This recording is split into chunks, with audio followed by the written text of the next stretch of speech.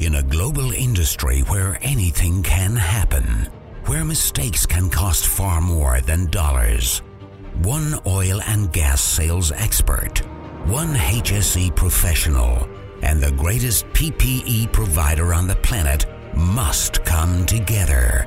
Two men, one brand, one mission.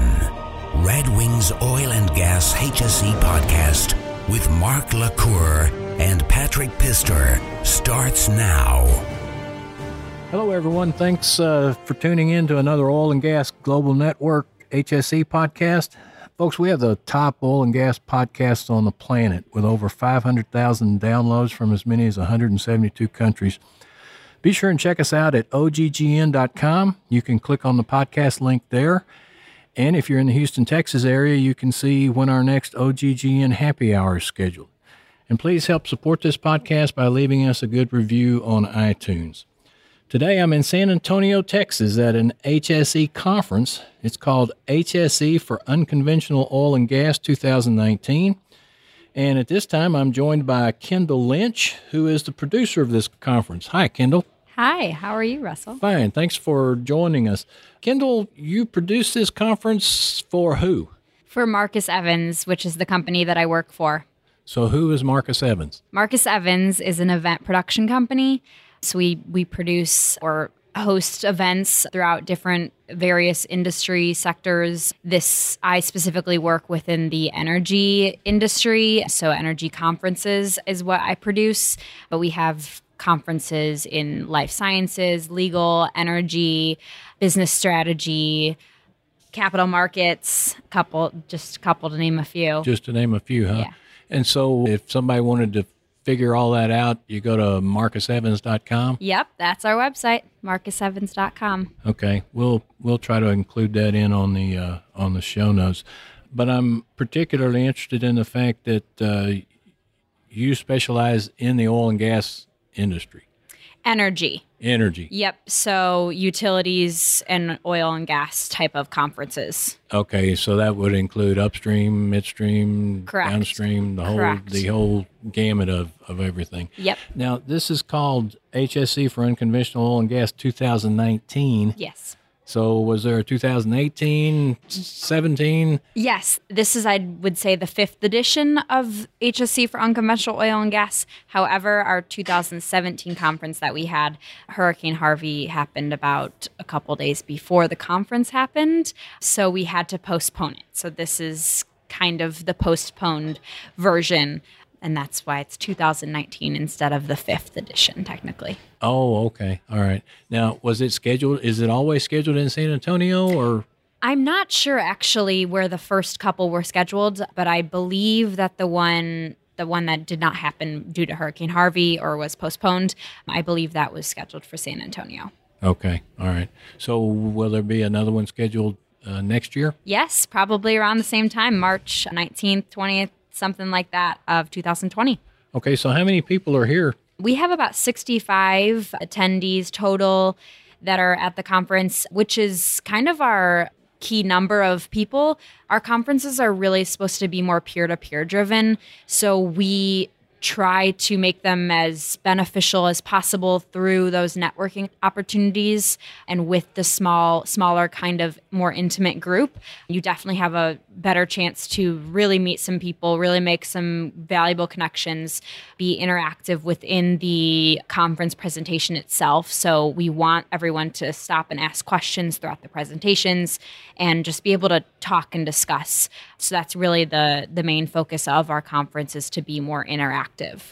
And so you actually began at noon yesterday with pre-conference workshops, and you had some pretty high-powered people from Shell Exploration conducting one of them. Yep. And then the second one was entitled Recognizing Best Practices for Remote Emergency Medicine to Optimize Job Performance. Yes. Right now, as we're speaking, there's a case study being presented by Scott Long of Kinder Morgan, highlighting the successful tactics of Kinder Morgan's baseline tank terminal project to achieve 1 million consecutive exposure hours without a recordable injury. Right.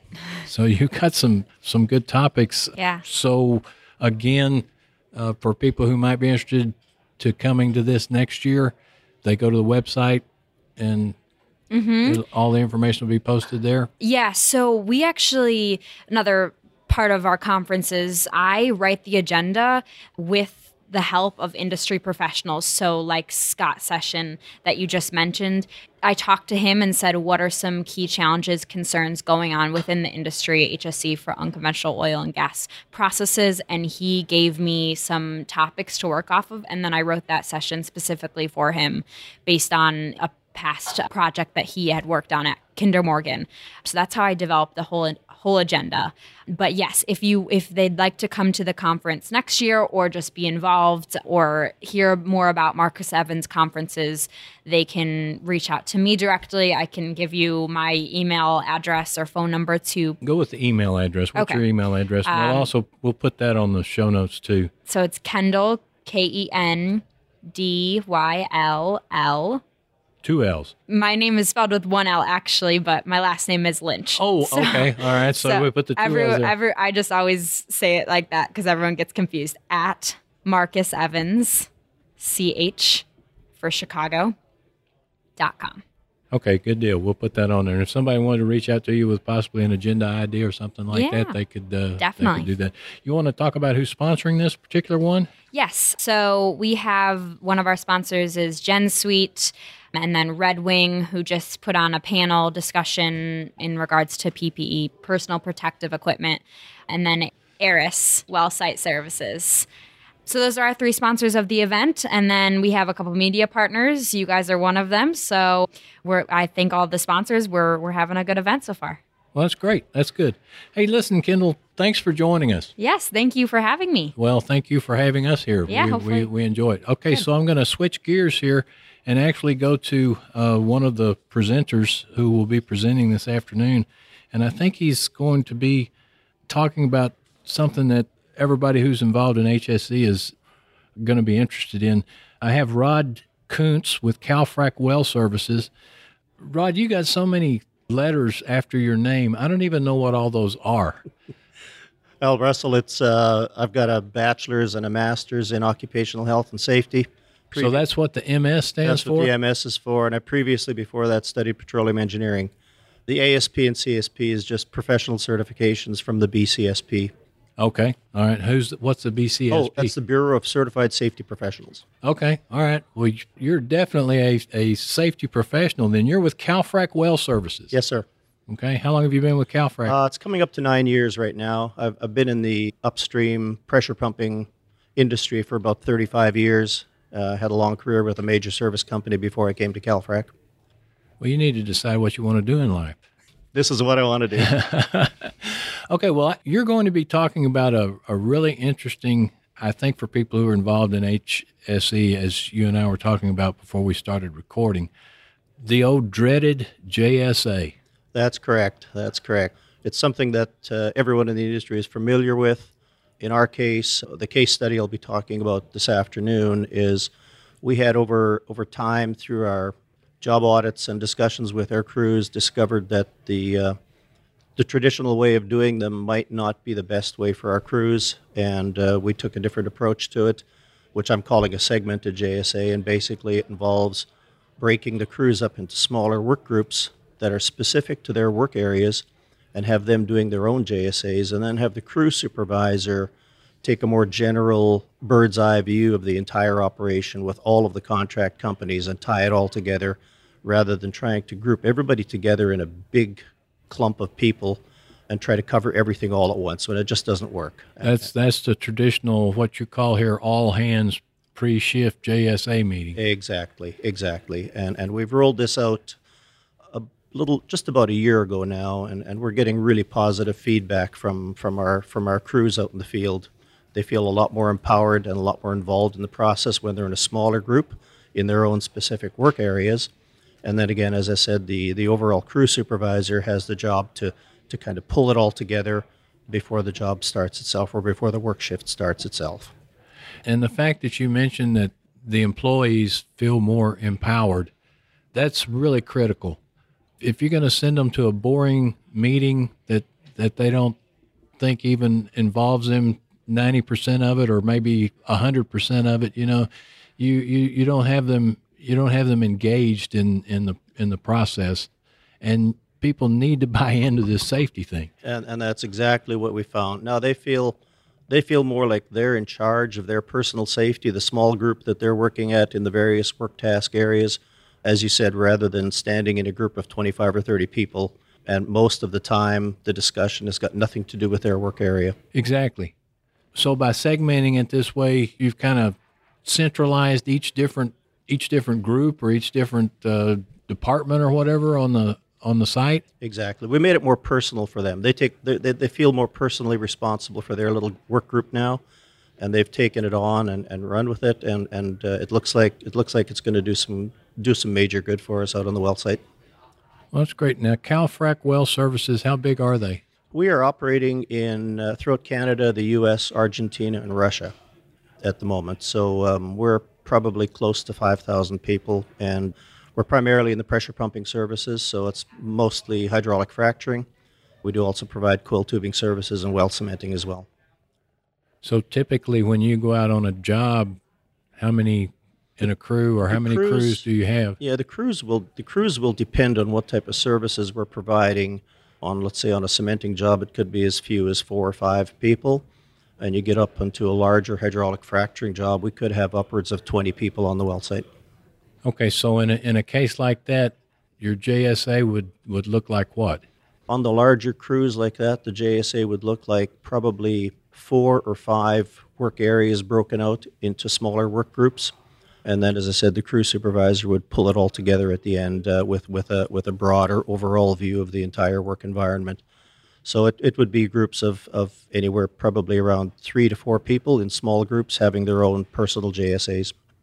Now, the one logistical question that I have, or potential problem that I have, you have to train these people to instead of having one person conduct who's supposed to be certified and professional and supposed to know what he's doing, all that sort of thing. So you got one person handling the meeting. Now you've segmented it, and now you've got to have multiple people knowing how to run a meeting. And that's been part of the rollout and the implementation of this new process, is the training and the education of the people on how to conduct a small group meeting properly and how to handle it. We've streamlined it as much as possible by bringing in the risk assessments for those work areas that have already been done, and using that to give the guys some pointers on what to look at carefully, the recurring sort of hazards they might face. And then they in addition to that, they conduct their own little hazard hunt, if you will, before they have their JSA meeting, and bring in things that they've noticed from that particular work environment for that day. And they bring it all together.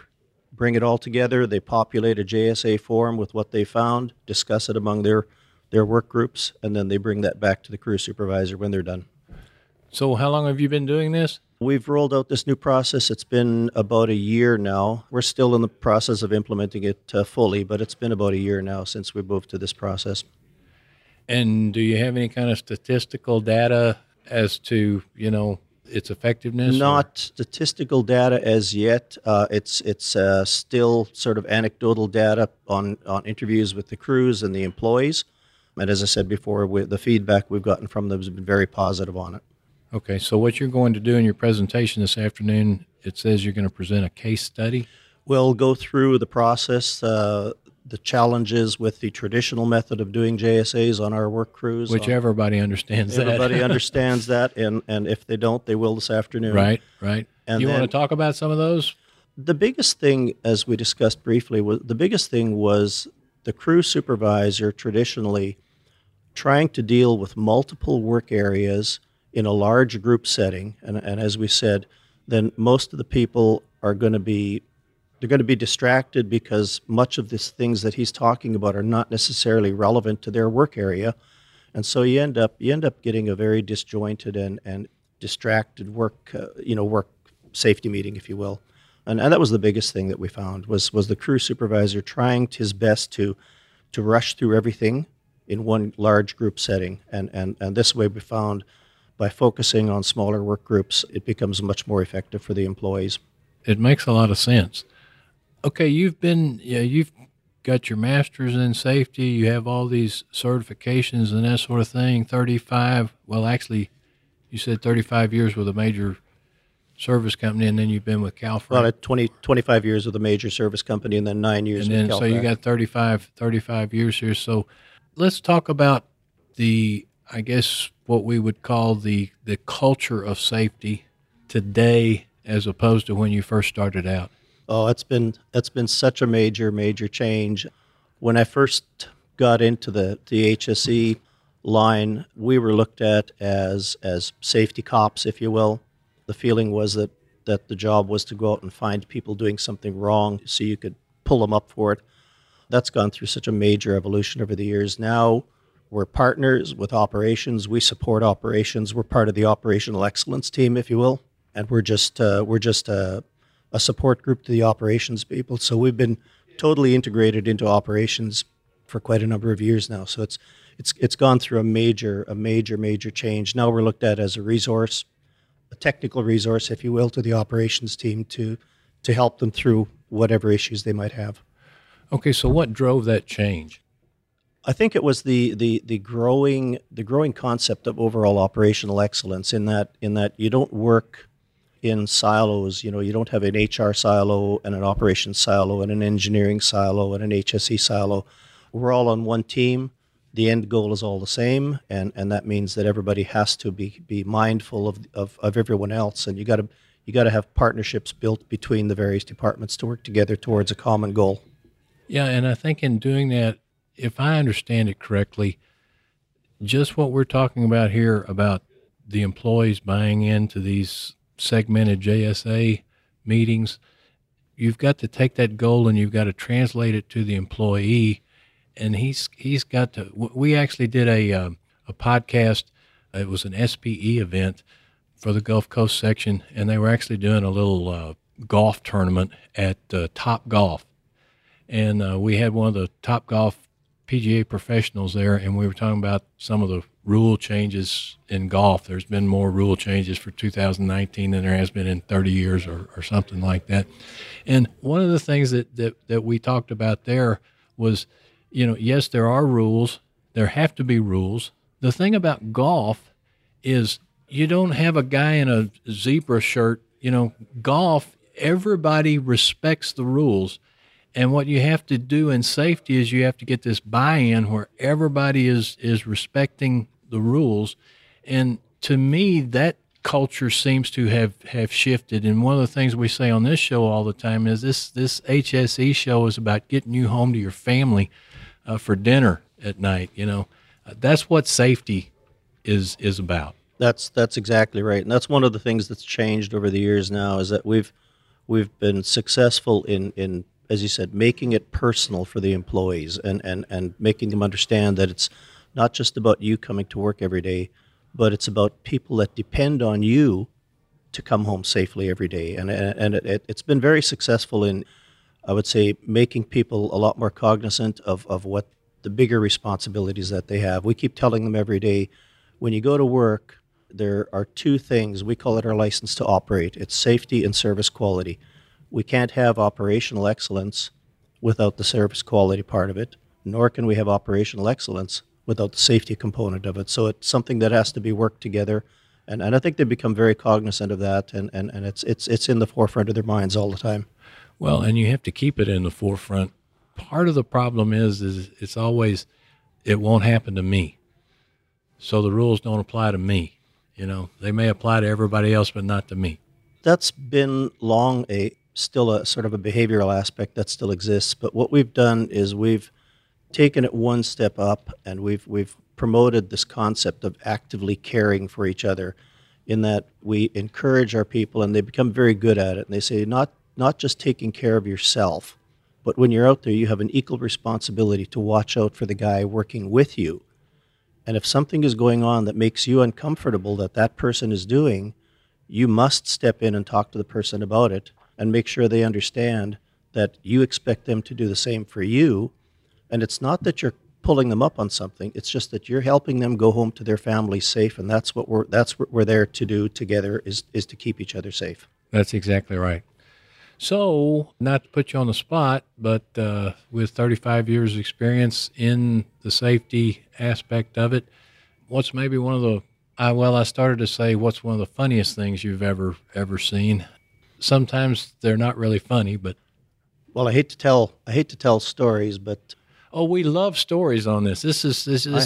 I had a gentleman, this is quite a number of years ago, not with CalFrac, but quite a number of years ago, who decided to check the level of liquid in a tanker that he was going to take out on a pumping job that day, and it was a blend with methanol in it, and he decided to check the level by holding his Zippo lighter over the open hatch to see down into the dark.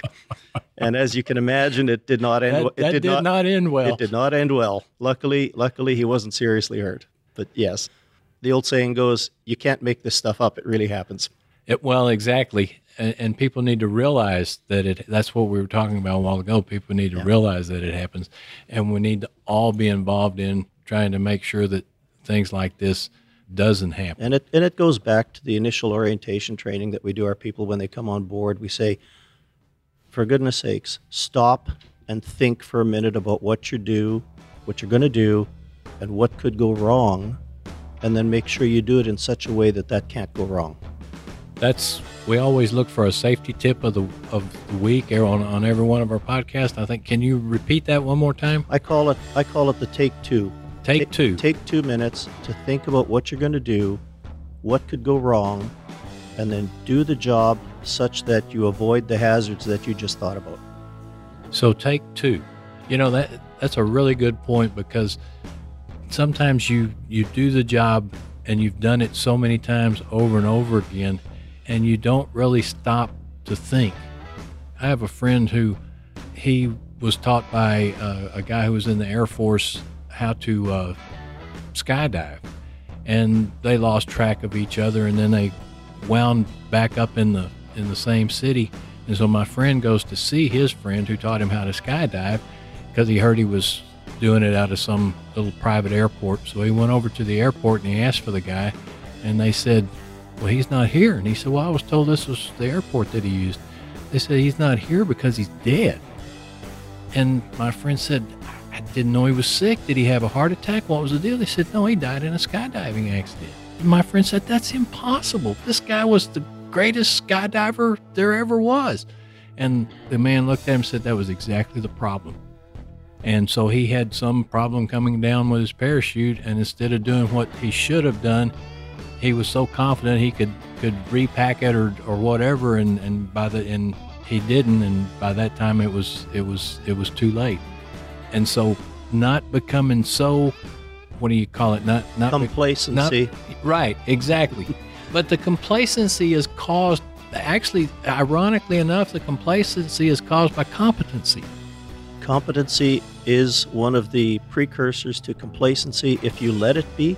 And the other thing that we continue to tell our people and press on them is that if you take a shortcut, usually nothing happens. But then that means that it's okay to do it that way, and we keep telling our people that no, that's not okay to do something like that. Even though it didn't happen to you this time, if you keep doing it that way, taking the shortcut, sooner or later, something's going to go wrong. Something's going to go wrong, and when it does, it's going to be really wrong. Absolutely. So, hey, listen, I've enjoyed this conversation. In fact, I think we could probably, with all of your experience in safety and whatnot, we may even want to talk to you again. You've got to be a wealth of information, and you've got to have a lot more stories. Got many of them after 20 plus years overseas, got many of them. Overseas? I spent just over 20 years internationally with the first company I worked for, yes. And what countries were you in? Oh, gosh. Aberdeen, Norway, Germany, France, West Africa, Middle East, Far East, South America, Caribbean, and North America. Wow. So what's your favorite country? Right now, I guess I would have to say it's the U.S. because that's where we're living. Okay, as far as international, all those you rattled off. We had some really good assignments. Norway was a really nice assignment, as was Aberdeen. Singapore was great. The Middle East was excellent. We really enjoyed our time in the Middle East as well. So, yeah, we've had some good assignments. Even with the weather in the middle, even with the heat? You get used to it. Oh, really? I guess I wanted to talk. I live in Houston. was born and raised in Houston, and I have a brother who's 17 months younger. He was too, but he's since moved off to California for the last 30 years. He comes back here every once in a while in the summer, and he says, I can't believe I grew up in this. Exactly. No, we spent many years living in Houston as well. And you definitely get used to the heat and the humidity. Rod, if somebody wants to get in touch with you, and especially if they're interested in any of CalFrac's services and whatnot, how do they do that? Our website is CalFrac, that's CalFrac.com. Okay. And they could reach out to me at rkuntz@calfrac.com. Easy enough. And we'll put that in the show notes as well. And with that, we're going to let you go because I know you got to get ready for this presentation. Great. Thank you for your time. Thank you. Tune in next week for another exciting episode of Red Wings Oil and Gas HSE Podcast, a production of the Global Oil and Gas Network. Learn more from Mark LaCour at modalpoint.com. Connect with Patrick Pister at leanoilfield.com. From Houston to London to Dubai and